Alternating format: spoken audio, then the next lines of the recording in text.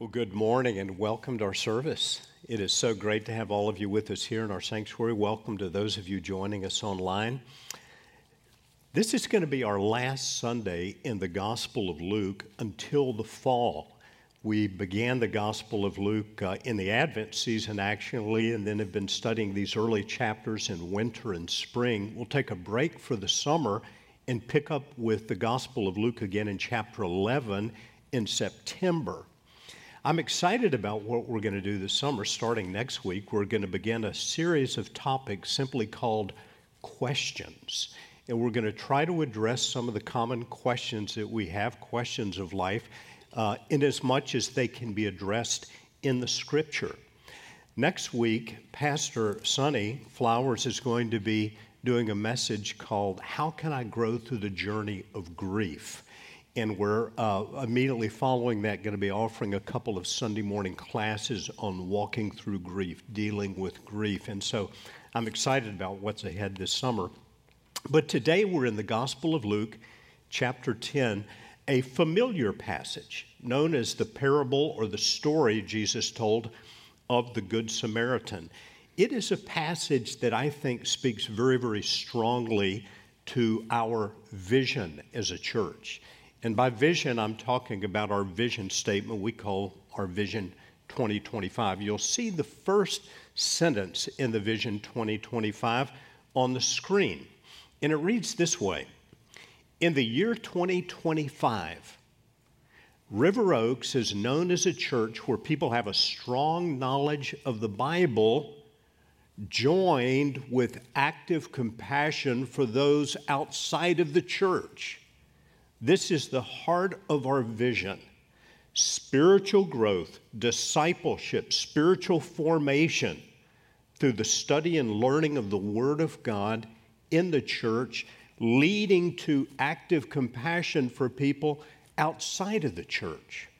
Discipleship that leads to outreach. This was the way Jesus made disciples. He taught them through His words and His example, and then He sent them out to touch the world.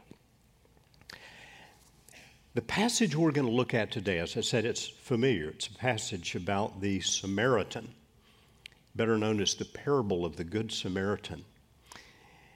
I don't believe there has ever been any story told by any human being in the history of existence, any single story told, that has had a greater impact on the showing of compassion to needy people than Jesus' account of the Good Samaritan. Now think about this for a moment. 2,000 years ago, nobody's videoing it or making an audio recording. Jesus is teaching a group of people, and He just shares this short parable about this man that falls into the hands of robbers. 2,000 years later, we have in our country today what are called Good Samaritan laws. So if you stop and help somebody whose car is broken down and something happens, you get a little extra grace for that. They're known as Good Samaritan laws.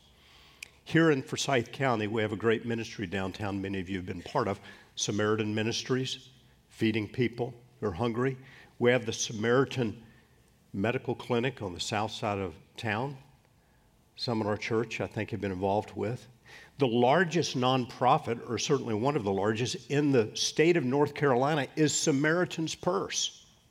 There are literally, I'm sure, and have been over the years, tens of thousands of charities and ministries and orphanages and soup kitchens and homeless shelters who've taken the name Samaritan. All because of one story that Jesus told 2,000 years ago.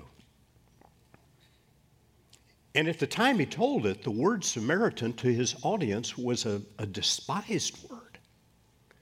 But we hold it in high regard. We name our ministries Samaritan, Good Samaritan. Well, one word from Jesus can change a world, and that's certainly true with this particular account. You're probably familiar with the account of the Good Samaritan, but there's a danger when we get so familiar with a passage of the Bible that we don't see deeply into it, and I hope God will speak to us through this passage today. Now, to understand what Jesus told and why he told it, it's important, I think, to know just a few terms. The first one is the word lawyer. The passage begins in Luke 10, verse 25. A lawyer stood up to put him to the test. So apparently Jesus was teaching a group of people. We don't know how many, maybe 25, 30, maybe more. And apparently they're all sitting down because the scripture says a lawyer stood up to test him. And he asks the question of Jesus. He says, "Teacher, what do I do? What do I need to do to have eternal life?" Now, a lawyer in Jesus' time was not like a lawyer today. Not somebody who works down at the courthouse and files briefs and things like that. A lawyer in Jesus' culture was an expert in the law of Moses, expert in the law of Scripture. The word in the New Testament is used almost interchangeably with the word scribe. So this lawyer is somebody with thorough knowledge, real thorough knowledge of the Old Testament Scripture. So when he says to Jesus, "What do I do to inherit eternal life?"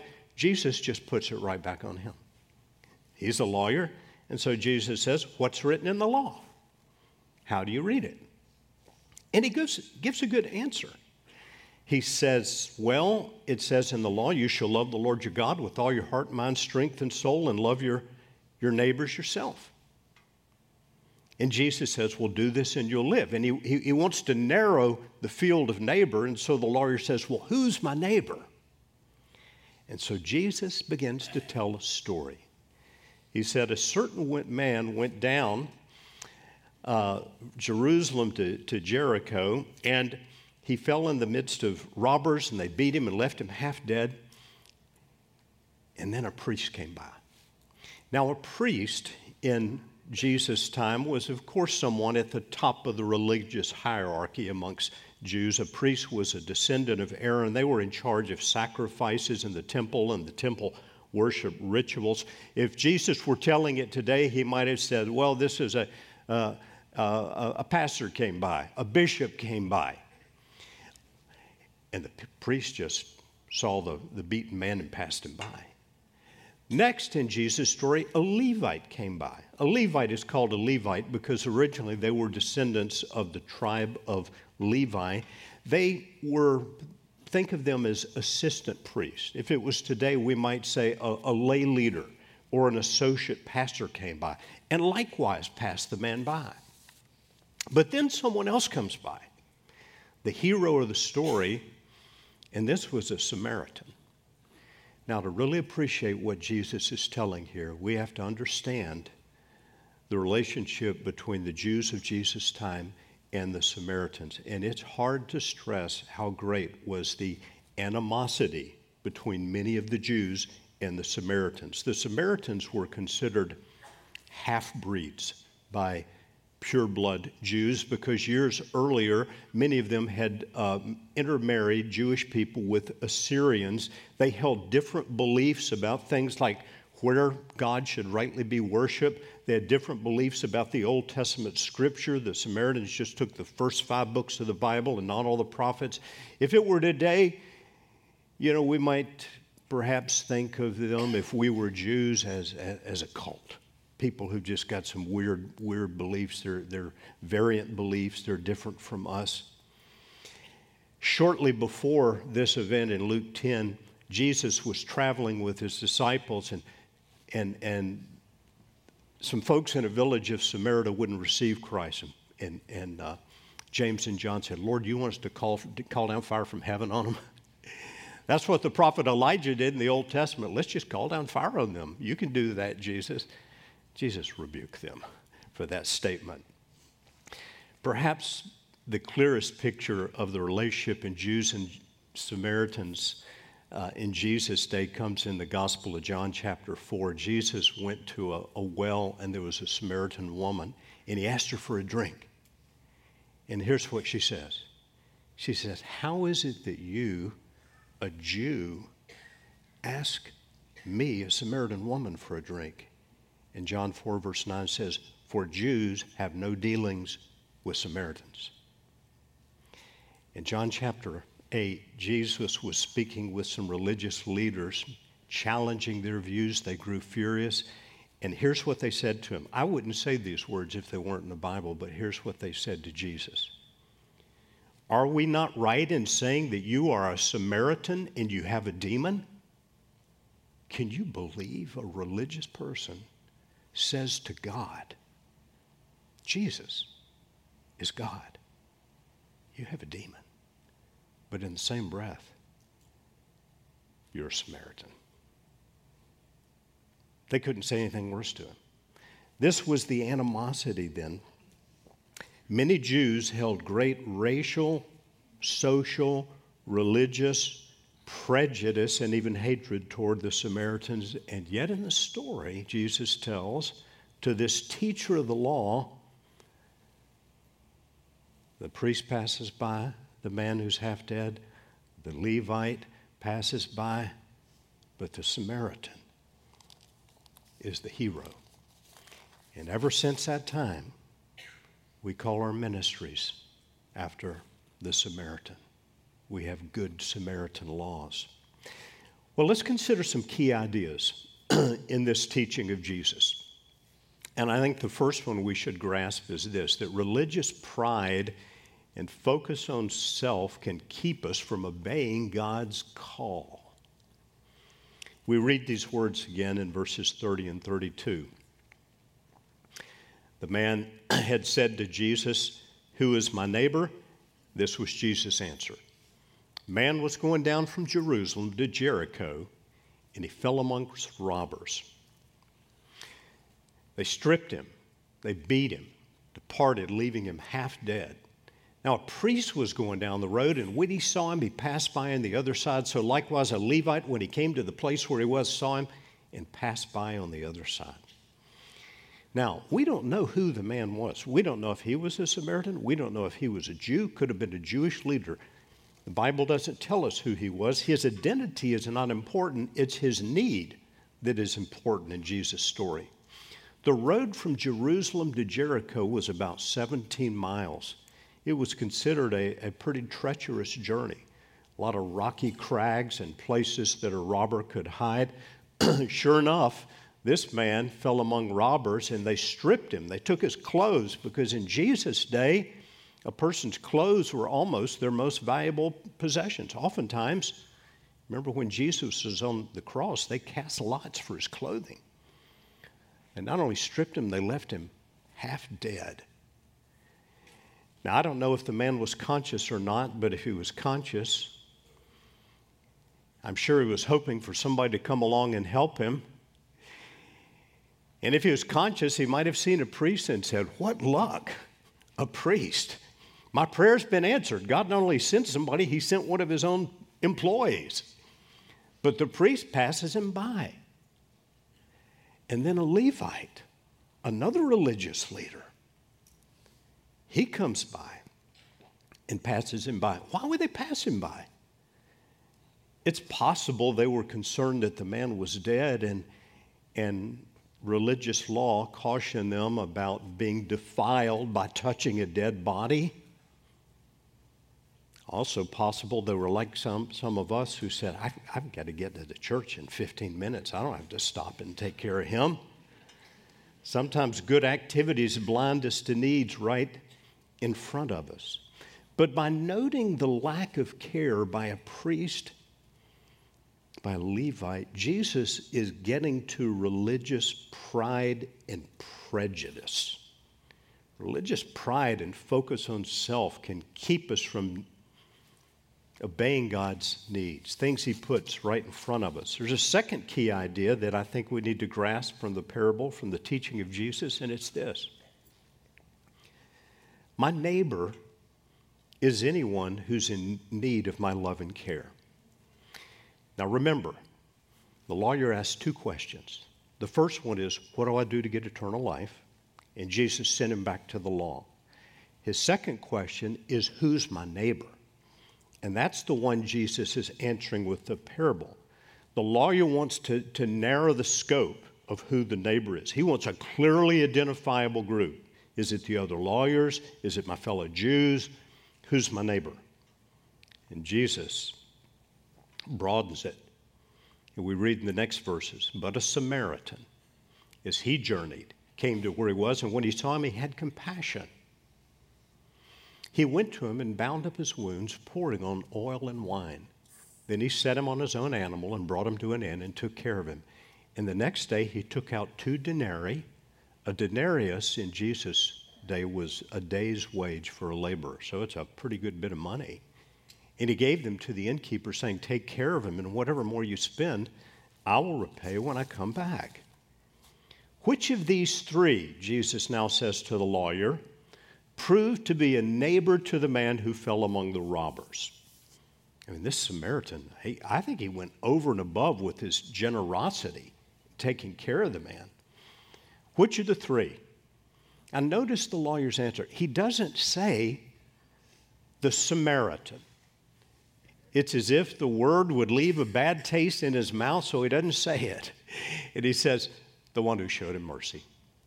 And Jesus said, you go and be like him. You go and do likewise. So in addressing love of neighbor, Jesus makes the hero of the story someone the lawyer might have despised. And he broadens the definition of neighbor to anyone who needs our care. And a neighbor may well be somebody of a very different religion from us or race from us, maybe even harder, maybe even a different political party. I mean, suppose you see a car broken down in your neighborhood and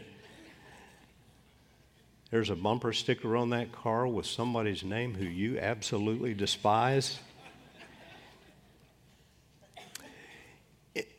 In setting up the Samaritan as the hero, the compassionate one, Jesus is doing more than calling for compassionate action. He's doing that, but he's also attacking racial religious pride and the barriers that they erect.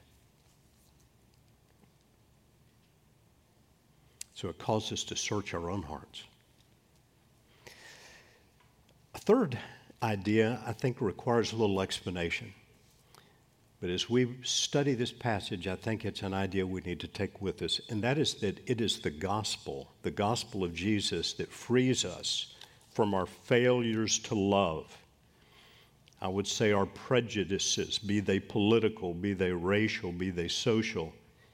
And it not only frees us, the gospel does, it also empowers us to live with God's love. Now, why would I make this point? Let's go back to the start of this passage for a moment. Verses 25 to 28.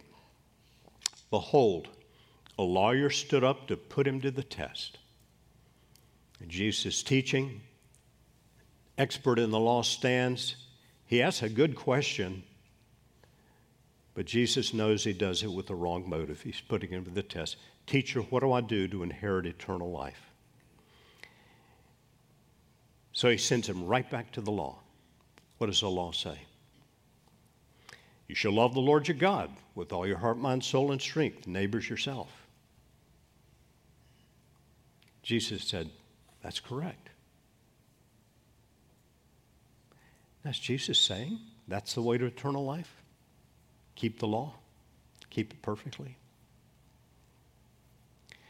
Jesus did this on another occasion. A few chapters later in Luke, a rich young ruler came to him and said, Lord, what do I do to inherit eternal life? You know what Jesus said? You know the commandments. He started listening to the 10 Commandments. Man said, all these I've kept. Both the rich young ruler and the lawyer failed to understand something that Christ understood. He was sending them back to the law to show them their need, their inability to keep the law. Here's what the lawyer should have known. When he said, you shall love the Lord your God with all your heart, mind, soul, and strength, and your neighbors yourself, he should know, wow, I've never done that. I've not always loved God with my heart, mind, soul, and strength. What he lacked was humility. What the rich young ruler lacked when Christ took him back to the 10 Commandments was humility. When the law says, thou shalt not covet, it should have been a spotlight on his need to say, I fall short, I covet. Jesus sent them back to the law because the law, Paul would later write, is our schoolmaster, our teacher to bring us to Christ. The law shows us our need for God's grace, His mercy, His salvation. The lawyer, when Jesus sent him back to the law, should have also known, as all teachers of the law would have known, the book of Isaiah that says, all we like sheep have gone astray. We've turned everyone to his own way, and the Lord laid on him the iniquity of us all. The lawyer should have known, as is written in Romans chapter 3, these words from the Psalms. These words come directly from both Psalm 14 and Psalm 53. The lawyer would have known them well. None is righteous, no, not one. No one understands. No one seeks for God. All have turned aside. Together they become worthless. No one does good, not even one. The law should have made him humble instead of confident in his own righteousness. That's why Christ sent him to the law. That's the purpose and the work of the law. The humble see their need of God. Years later, another teacher of the law, Saul of Tarsus, who had come to faith in Jesus, would take these same verses from Psalm 14 and Psalm 53 and writing to the church at Rome would apply them in the proper way, the correct way, to show us the effect they should have had on the human heart. And Paul then uses the law to lead to the gospel. None is righteous, no, not one. But he continues in verse 21 of Romans chapter 3. But now the righteousness of God has been manifested apart from the law, although the law and the prophets bear witness to it. That is, when the law teaches us, thou shalt not covet. When the prophets teach us, all we like sheep have gone astray, we've turned everyone to his own way. They bear witness to something greater than themselves. The righteousness of God through faith in Jesus Christ for all who believe. For there is no distinction for all, Jew, non-Jew, teachers of the law, priests, Levites, Samaritans. All have sinned and fall short of the glory of God and are justified one way,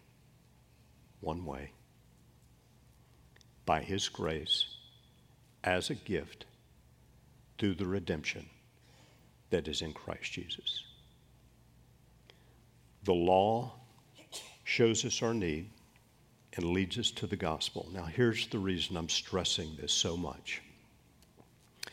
In the parable of the Good Samaritan, Jesus is not directly answering the lawyer's question, what shall I do to inherit eternal life? But the parable itself is addressing his question, who is my neighbor? Now, here's why I stress that. Jesus is not teaching here, serve your way to salvation. Don't miss a person with need. If you want eternal life, make sure you don't miss one. Make sure you take care of every person whose needs you ever see in life. He's not telling us how Christians become Christians. He's telling us how Christians live. He's telling us how His followers act. We meet needs, and we don't let pride or prejudice or focus on self or religious or political barriers stand in the way of that. We meet needs that God leads us to meet. You know, Jesus didn't meet every need on the face of the earth. He did not heal every sick person. He didn't cast out every demon. He didn't feed every hungry person. But He did all the Father called Him to do, and He did it perfectly. He completed the work that the Father had for Him to do. He's not telling us by giving us the parable how Christians are born again, how they become Christians. He's telling us how Christians should live. We come to the Father through faith in the Son. So, 3 points by way of personal application. Number 1, have I received the gift of righteousness through faith in Jesus? the law of God, the commands of God, the teachings of Christ. They're to show us our need for a righteousness that is not our own. When we come to God through faith in Jesus, we are regenerated by the presence and power of the Holy Spirit. And then the Holy Spirit, He's our guide. And He leads us to the meeting of needs. He pours the love of God into our hearts. He breaks down those walls, those barriers of pride and prejudice, and He leads us to live lives of love, to take the gospel. He's the only one that can lead us to fulfill our vision 2025, that as we grow in knowledge of the Word of God, we go out and take the compassion of Christ to the world. Next, I would raise this question. Is there anything in me that's making it hard to love certain people? Have I got a barrier of my own that makes it hard to love certain people? And if God's putting His finger on that, this would be a good day to confess that as sin and ask God to remove that barrier. And then thirdly, is there a particular neighbor God's calling me to serve in some way? I don't know about you, but over my years as a Christian, there have been many times that the Lord has put someone in my life, and I'm not thinking of anybody in our church right now, someone in my life who's hard to love, and required a lot of prayer, ongoing prayer. Not a change of heart overnight, but a process of changing me by praying for someone who's really, really difficult. I think God helps us grow in that way. Maybe God's putting somebody in your heart that's particularly difficult to serve. Let's pray about these things this morning. Would you join me? Father, how we thank you for the power of one word from Jesus. Samaritan. It has so shaped our culture, so shaped our lives, our desire to care for people in need.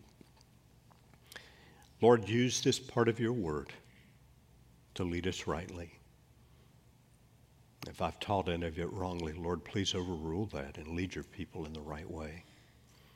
And I pray for any listening today who have never humbled themselves before the cross of Jesus to say, Lord, I cannot by any means earn or deserve salvation. I receive what Jesus did for me in his death on the cross and his resurrection from the grave.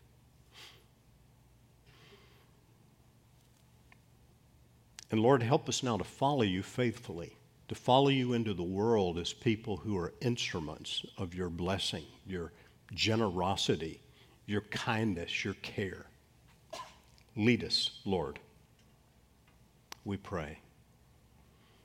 And I pray today, Father, for especially your encouragement upon your people,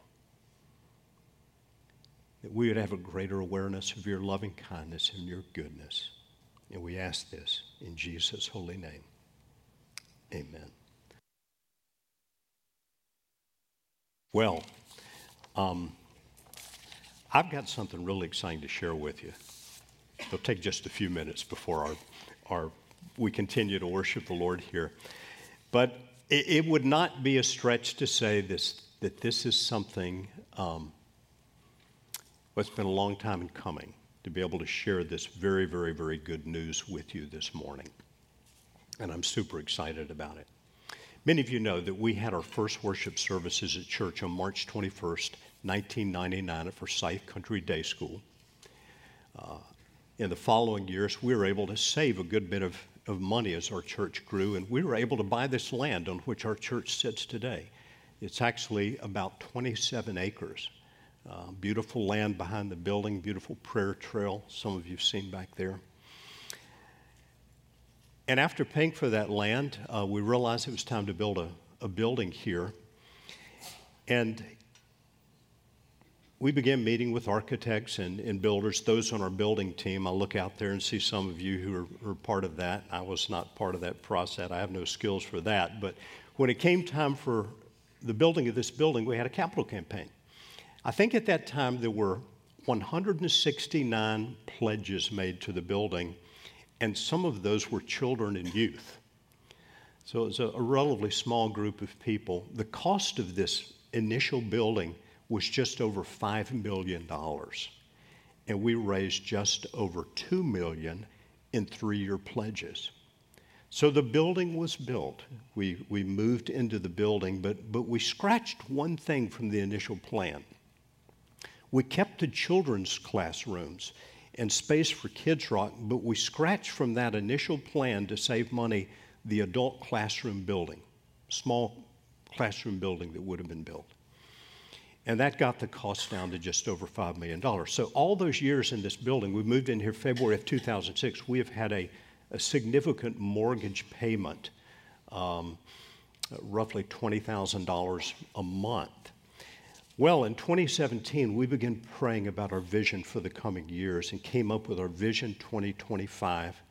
Going on into 2018, we realized this vision, driven by spiritual growth, discipleship, really showed us the need for a classroom building. The only classes we had were the back of the sanctuary where some of you are sitting now. The wall used to be right where the overhang begins now. And so we went into our Beyond initiative, we called it, this campaign, with about $750,000 of remaining debt from our first campaign. Cost of this new project, the 2-story classroom building, the taking down of the sanctuary walls, the kids' playground, and other work done in the building, was roughly $4.36 million. We raised $3.72 million in 3-year pledges. But before we took the pledges, we made a decision, people who pledged knew this, that we would take 10% of pledges received and invest them beyond our walls to meet the needs of others who weren't able to build a church building in Mongolia or Kennar or somewhere like that. Well, now we're roughly 3.5 years later from that time in 2018.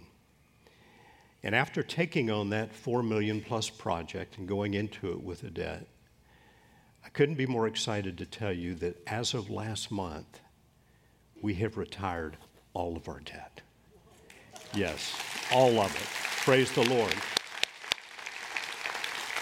All glory to Him and praise to Him. We have no debt for the first time in 18 plus years. What's really exciting about this is that as part of our vision, we anticipated significantly increasing the percentage of our budget that we could invest in meeting the needs of others beyond the walls of our building. And we've already begun taking steps, looking toward church planting opportunities in other parts of the world where we can come along and assist others who are serving where the Holy Spirit is working in a powerful way.